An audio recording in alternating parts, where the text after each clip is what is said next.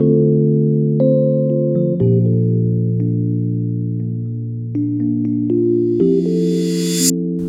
to the Rodcast. I'm your host, Dr. Rod.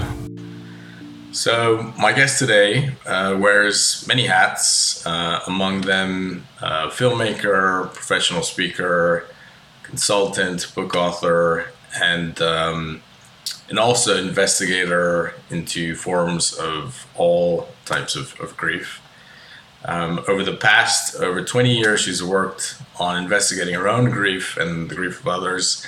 And her most recent book, called When Grief Equals Love, includes interviews with people who have suffered different parts of life-changing grief.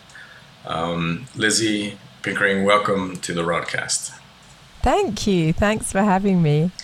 Thanks for joining us. So I thought we'd start off in maybe diving into what is a grief investigator.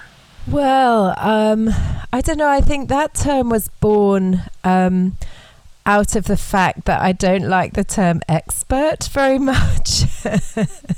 I think one of the most important things for human beings, for everybody, is that we stay curious about whatever it is we do, whatever we're interested in, whatever our life experience is. And the term expert seems too all-encompassing in that it says, I know a lot. And sometimes I feel like I know nothing. And so investigator is because I'm still investigating. I'm still curious. I still, through my own personal loss, work every day to be as happy as I possibly can be, naturally and organically, because I've investigated. And I think if I hadn't investigated my own personal grief, I certainly wouldn't be doing the work I'm doing today. And, a lot of my work is informed by my clients, who are people going through grief, and I learn from them. I'm not teaching them anything.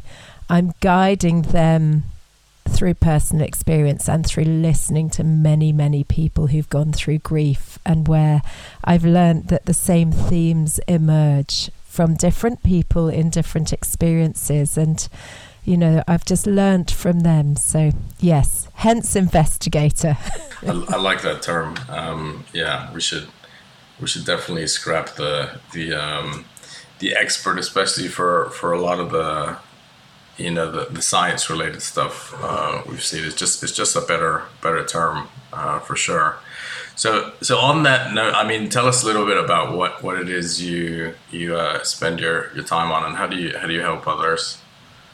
So I've developed this work really over the last 22 years, as you said, but particularly in the last couple of years, it's really come together. I went through great grief when my son Harry died 22 years ago, my eldest child. He was 6.5, and he had a genetic condition that all my children, male and female, could have had. Everyone had a 1 in 4 chance of having this condition. But it was through a recessive gene, so we didn't know of its existence until Harry had it, by which time my son Cam was already born. He was 6 weeks old when Harry was diagnosed. And my daughter Emily was born thanks to being able to test in vitro. And that was really the start of this journey, I suppose, of great investigation, because I very quickly identified that my grief started with that diagnosis. It didn't start with Harry's death. It started with a diagnosis. And, that's when our world was turned upside down. For other people, it might be something like an accident and a sudden death that causes great grief. But I think when you're given a diagnosis, where in Harry's particular case with his condition, it was very clear that there wasn't hope for a cure at the time, or even treatment. That was very harsh. And finding a way of going forward when you're given no hope is immense, and I immediately recognized that I needed to start learning about it, learning how do you survive grief? How do you move forward? How do you live as happy a life as you can? Because also we wanted to give Harry the best possible life in the circumstances, and our other children their best possible lives too. So we couldn't sink. We needed to sort of rise above it and with it. But it wasn't going to go away. So these were all the thoughts that were immediately going through my head in a sort of panic-ridden state at the beginning. And I suppose it was a very slow and very gradual process to adapt to this enormous change that was thrown at us, this curveball. And, it was through reading and learning and listening to other people that I would get clues as to how to survive this pain.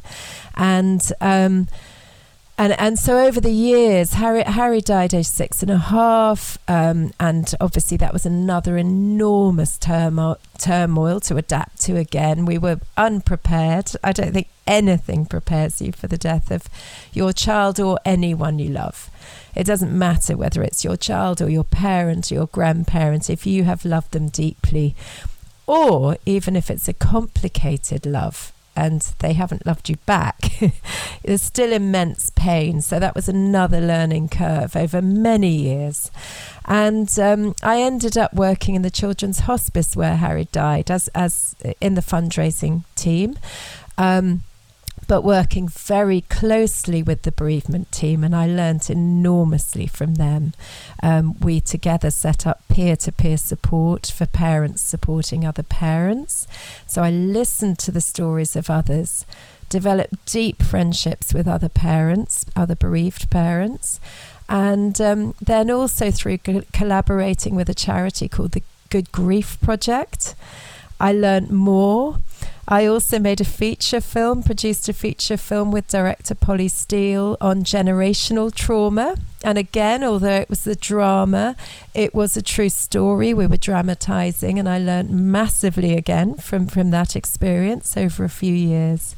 And so 2 years ago when COVID hit, I developed this work giving grief support one-to-one to people, but also educating companies about grief, because through COVID, obviously, a lot of companies were going through the grief of their staff.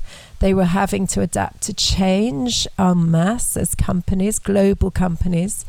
And I started making podcasts and giving talks on grief. And then companies started paying me to give one-to-one grief guidance to their staff, not just on bereavement by death, but also diagnosis, divorce and workplace change, because those are all major curveballs that we're thrown, and the symptoms are the same. So yeah, that's it in a nutshell.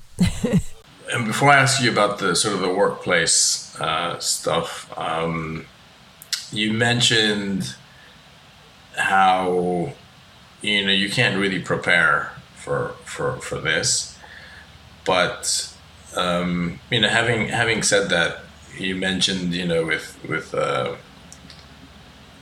Cam and Emily, they probably were exposed to at least some form of, I don't want to say prevention, but at least, they learned about it, whereas I think the majority of people have absolutely zero contact with it, especially when they're growing up. So they have no, I am one of them, have no skill set growing up. It's not something you're taught at school.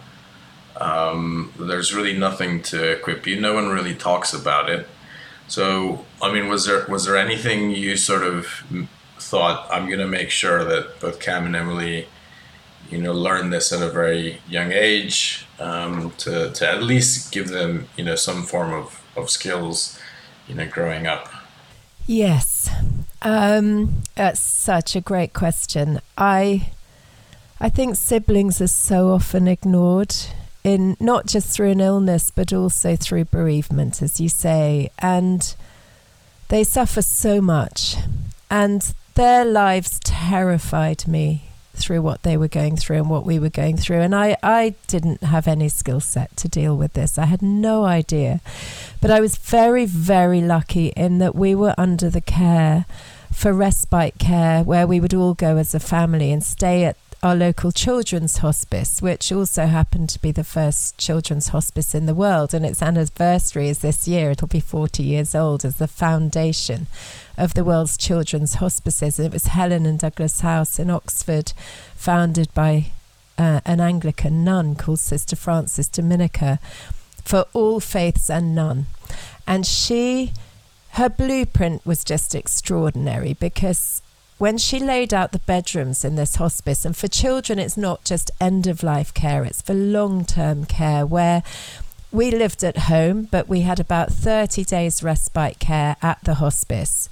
And it meant we were then with other families going through similar things. We had community there, and we had true expertise, although they would also say they were still learning from all of us, from the care team there, who taught us, and they helped us and supported us. So through that journey with my children, with all three of my children, in handling how Harry faced his illness and how his siblings learnt to live with it, alongside it, and beyond it, they guided us. And that was so lucky. And a lot of the work I do is based on what I learnt from the bereavement team on how to cope with my younger children. And their message was always, never, ever lie to them. Tell them the truth, but let them guide the pace. So my daughter Emily was 2 when Harry died, and my son Cam was 5. And I know they don't mind me talking about this because they've been interviewed for my book, and they were very supportive of it. And they're my first 2 interviews in my book, because my book covers my diaries of when they were young and what we went through. And then later on, I interview them as adults. They're 23 and 26 now. And so the message was, don't lie to them. So even from the beginning when Harry died, it was, don't tell them he's sleeping. Tell them he's died and explain what death means. They helped us with some reading suggestions, none of which ever quite hit the point. I found it difficult to find children's books to help them as siblings. Maybe that's my next book. But the guidance was, yes, speak to them honestly.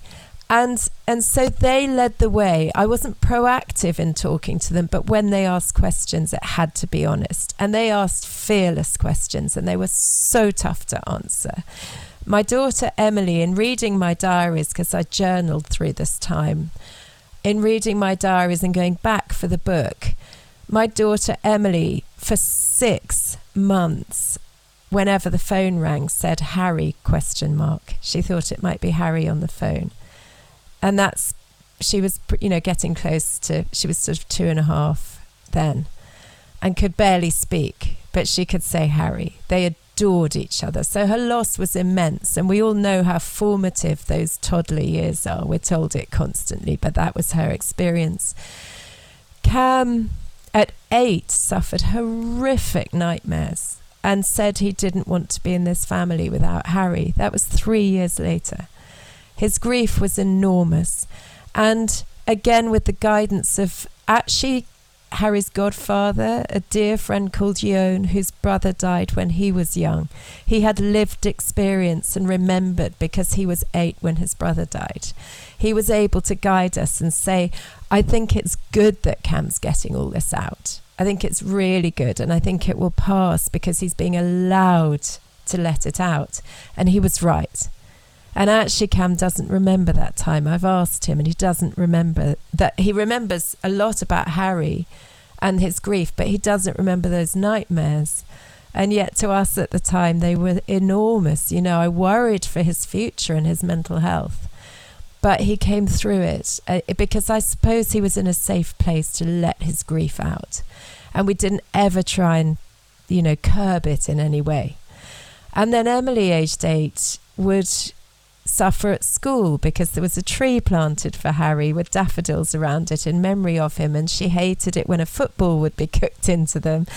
And she had a teacher who was wonderful, Mrs. Randay, who kept photos of Harry in her drawer by her desk. And whenever Emily wanted to go and talk to her about Harry, because he was at the same school, she did that. And we were able to be proactive in speaking to the teachers, speaking to Helen House and asking for their guidance, but also telling them when the children were suffering particularly. But it was difficult at school for a while, at primary school for Cam, because they all three had been to the same school. And I knew Cam was suffering over Harry, but it was, the school would sometimes say, oh, it can't be that, it's 3 years ago. And I knew it was, you know, and it's hard. People think time heals, and it doesn't. 22 years on, I feel just the same. He's my son. He, you know, my love for him never changes. Never. He's just not physically here. And that's impossible, actually. It's totally impossible to understand for me, let alone for friends. So that hasn't changed in 22 years. But my ability to cope with that knowledge has changed because I've worked on it. And that's, I mean, that's such an important, I think, message. And you know, when you were talking, you mentioned something as I guess simple in principle as not lying to your kids, and it's just something we are not taught. And I know you mentioned, you know, previously in other interviews where you say that people actually would walk, you know, across the street to avoid you, because they didn't know what to say.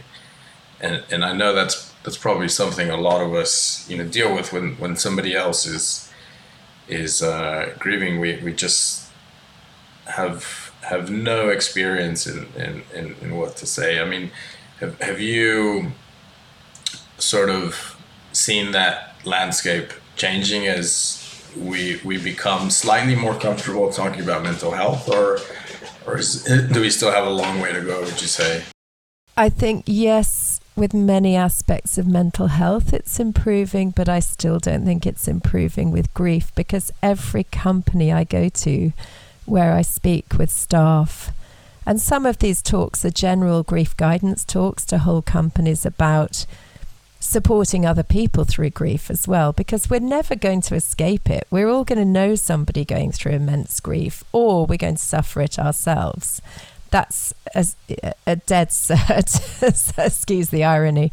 But there is still fear. And whenever I go into these companies, the questions I get asked are, what do we say? And so people are still fearful, you know, and I'm fearful. You know, just because I've witnessed so much and talked to so many people about it and listened to what they say, it doesn't mean I don't get fearful about it. I'm still scared when somebody's going through something, and I feel, you know, how much do I keep in touch? Especially because I think so when you're going through deep stress, through a diagnosis, an illness or death or divorce, which is huge for so many people, a massive grief that's life-shattering, life-altering. It takes you from your community very often. It resets your entire world.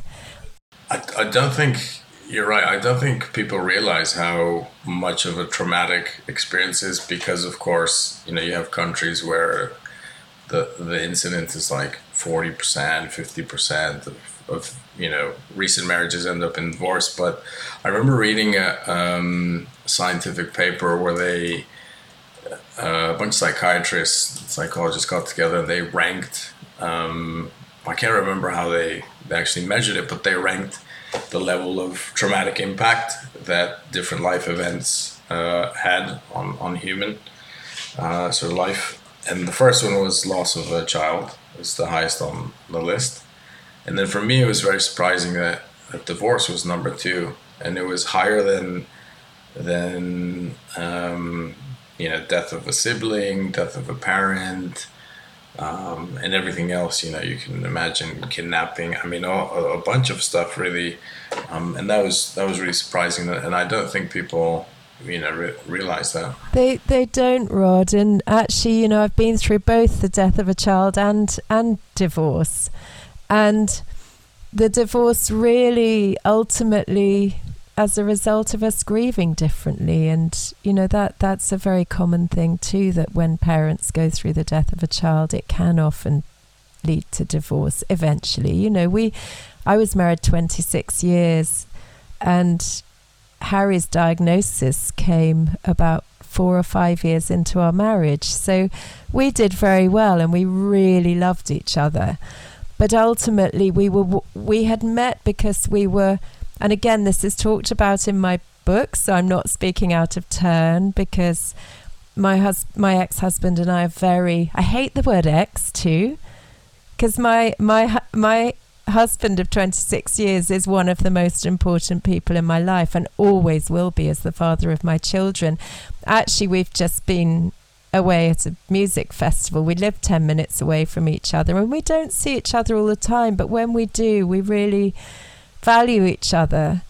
And we were at the festival with both our new partners, and we had lovely exchanges and conversations together. But again, that's taken a huge amount of work and time. And we didn't survive the death of our child together because we met as opposites and balanced each other very well as parents, in that I'm very emotional and he's wired differently to that, and so in going through grief, we went through it very separately and differently, and that caused a rift, but it wasn't anyone's fault. But the ripple effects are immense, as in all grief, of changes in community and changes in where you live and how you live, and the way your friends react to you is enormous too, in the same way that people just don't know how to behave post-divorce, and it divides people. And it's so multi-layered and so complex. And actually, for me personally, when we went through divorce, even though we did it as amicably as possible for everybody concerned, and even lived next door to each other for 9 months afterwards, it was still, because it was cumulative grief, and I speak a lot about cumulative grief. So for me, it wasn't just a divorce. It was the death of my son, in between that, the death of my parents.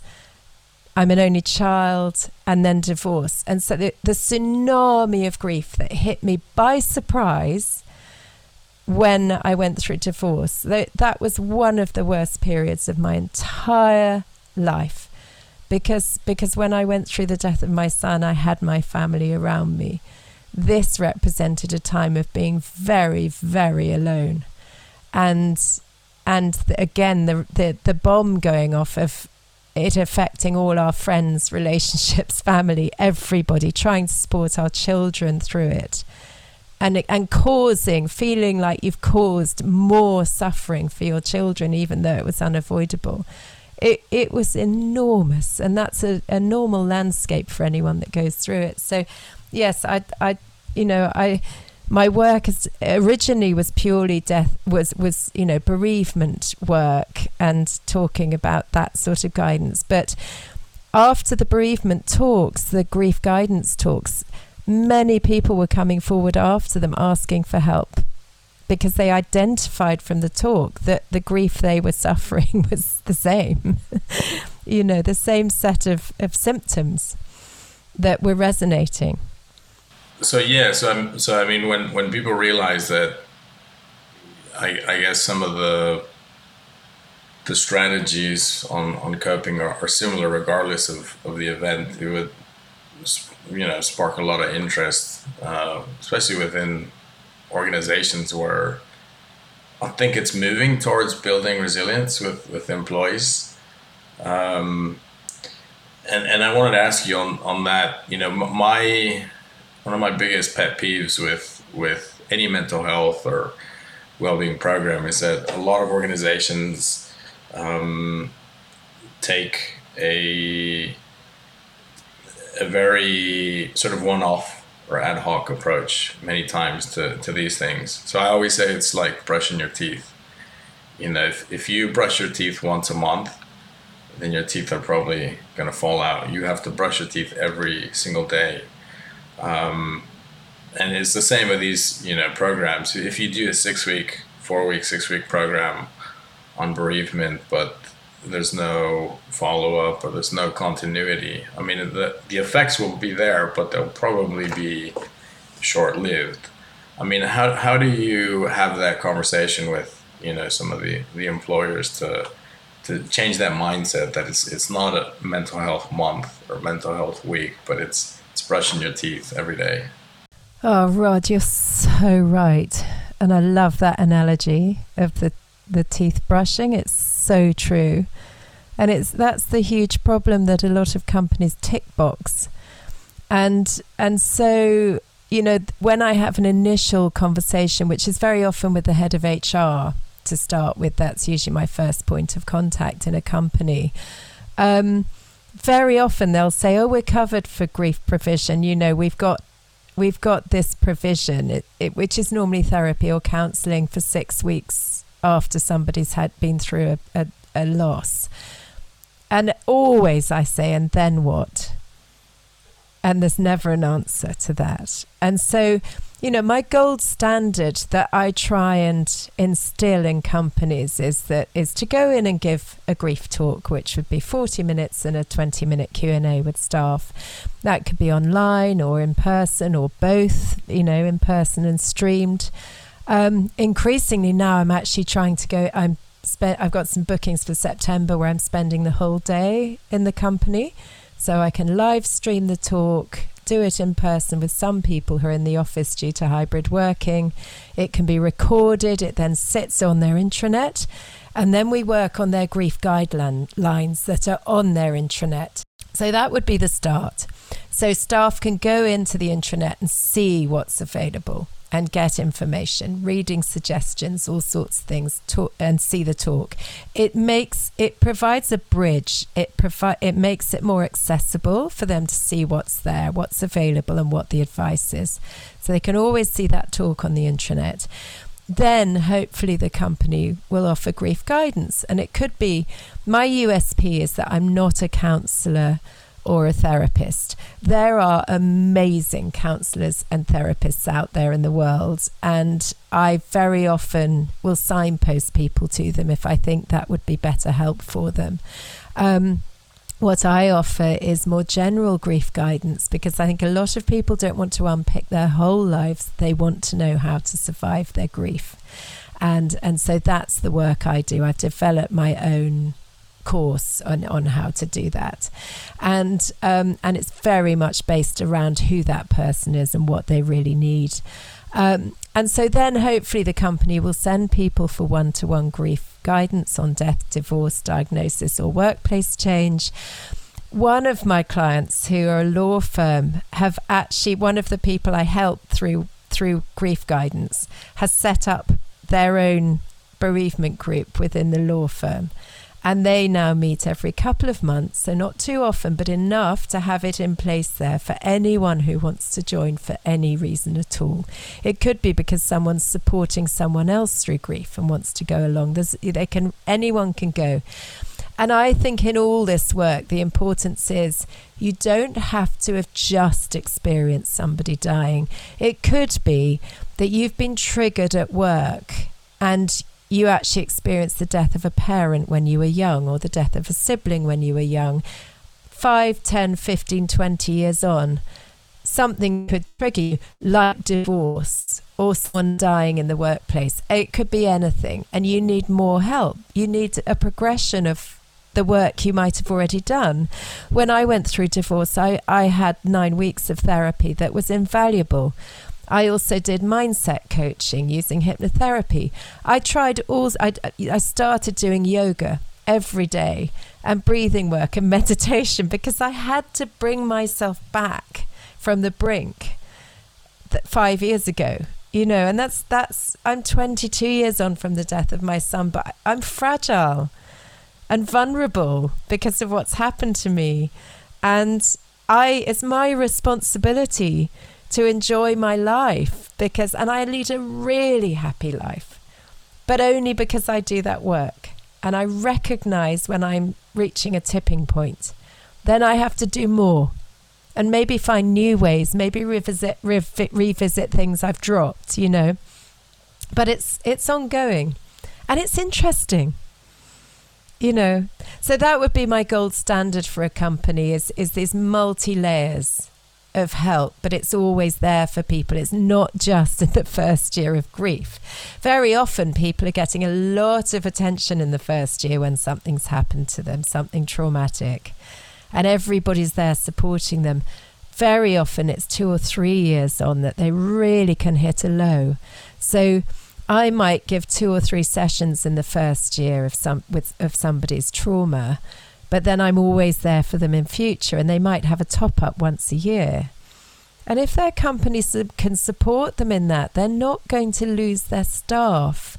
I know so many clients who have left their jobs because of the silence around their bereavement, and it's easier for them to go to a new company and start again where nobody knows. But then that's not good either, to go somewhere else and for people not to know how to support you. It's so much better to be open and supported well. And I wanted to ask you a question on that. I mean, you hit the nail on the head where a lot of times in the beginning, people get a lot of support, you know, people are reaching out to them.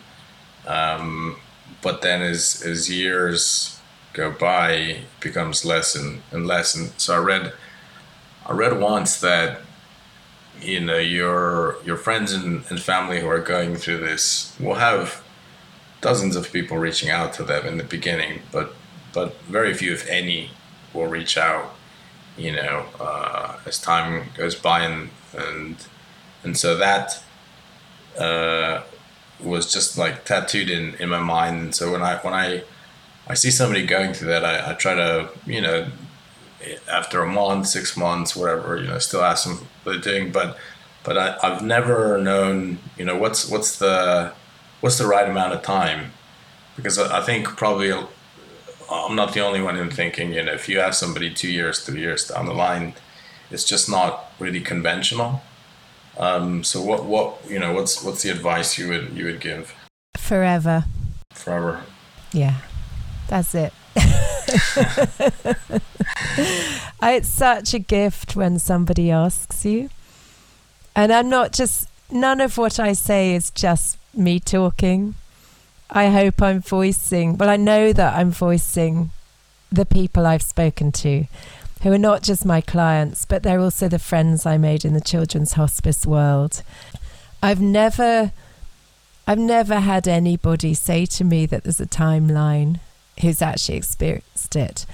And so, you know, I could probably count on one hand the people who really proactively remember certain points in the year and who proactively remember to ask about Harry as his birthday's coming up or his anniversary. And I mean, those are only 2 days of the year. For me, it's every day. But it's such a gift when people share memories with me, when they just bring him up, to just talk about him. It's an absolute gift. And in fact, my friends, dear friends and collaborators at the Good Grief Project, the charity that funds and hosts retreats for bereaved parents, they actually made a film called Say Their Name for that reason, because, you know, there is a silence as the years go by. And I always say in my talks, don't feel that you have upset somebody if they cry when you do bring up the name of their loved one, or their loved situation, whatever it was. It doesn't always have to be a person. Because it's such a relief often to be asked that you may get emotional. And that's a gift again, because, you know, people suffer from PTSD through often holding and storing everything in their bodies, as you know all too well, you know. And if somebody cries, you are helping them release that by asking the questions. So that's a gift. You've given the absolute gift of enabling them to cry in a safe place because you asked. So see that as a positive. Don't ever see that as a negative. And, you know, our egos can say, I made them cry. No, you didn't. You enabled them to cry. And it's so important. I have refugees in my life in various different ways, and have had for a while. Have a very dear Sudanese friend who had a hell of a journey to get here over 3 years, and really, really challenging. And at the moment, 3 Ukrainian friends who have come here. And we speak constantly about the challenges they face. And I know they don't mind me speaking about this either. That their grief is all day, every day, and so challenging because they've lost everything. They've come here with a suitcase. They've had to leave everything, and including family members who are in danger. So every day they get messages to say that they're okay still so far. They feel guilt at being here in safety. They feel, which is a sort of survivor's guilt, I guess, that I have also experienced, and my children have too. There's so much that we talk about that makes me realize this universal global grief through war that I don't think I'd really evaluated as being these same symptoms, these same themes, you know. And the tears, the letting out the tears in a safe space, almost daily at the moment. The unknown, the landscape ahead that is totally unknown. That's one of the worst things of grief, I think. And they're going through the same, but in a very, very magnified way. More than I could ever imagine. And living beside them is extraordinary because, again, we're all learning so much from them, and also supporting them, hopefully, with this guidance of grounding ourselves and not looking too far ahead, and trying to enjoy the lighter moments in the day without guilt in order to survive, and sleeping well and eating well and meditating and doing some yoga and gentle healing and lots of sleep. And it's exactly what I went through, but theirs is so awful because there is no knowledge of whether they'll ever get home and whether this is now their new home. But, you know, I don't know, it's just extraordinary being alongside that, and a massive new learning about what grief means. Yeah.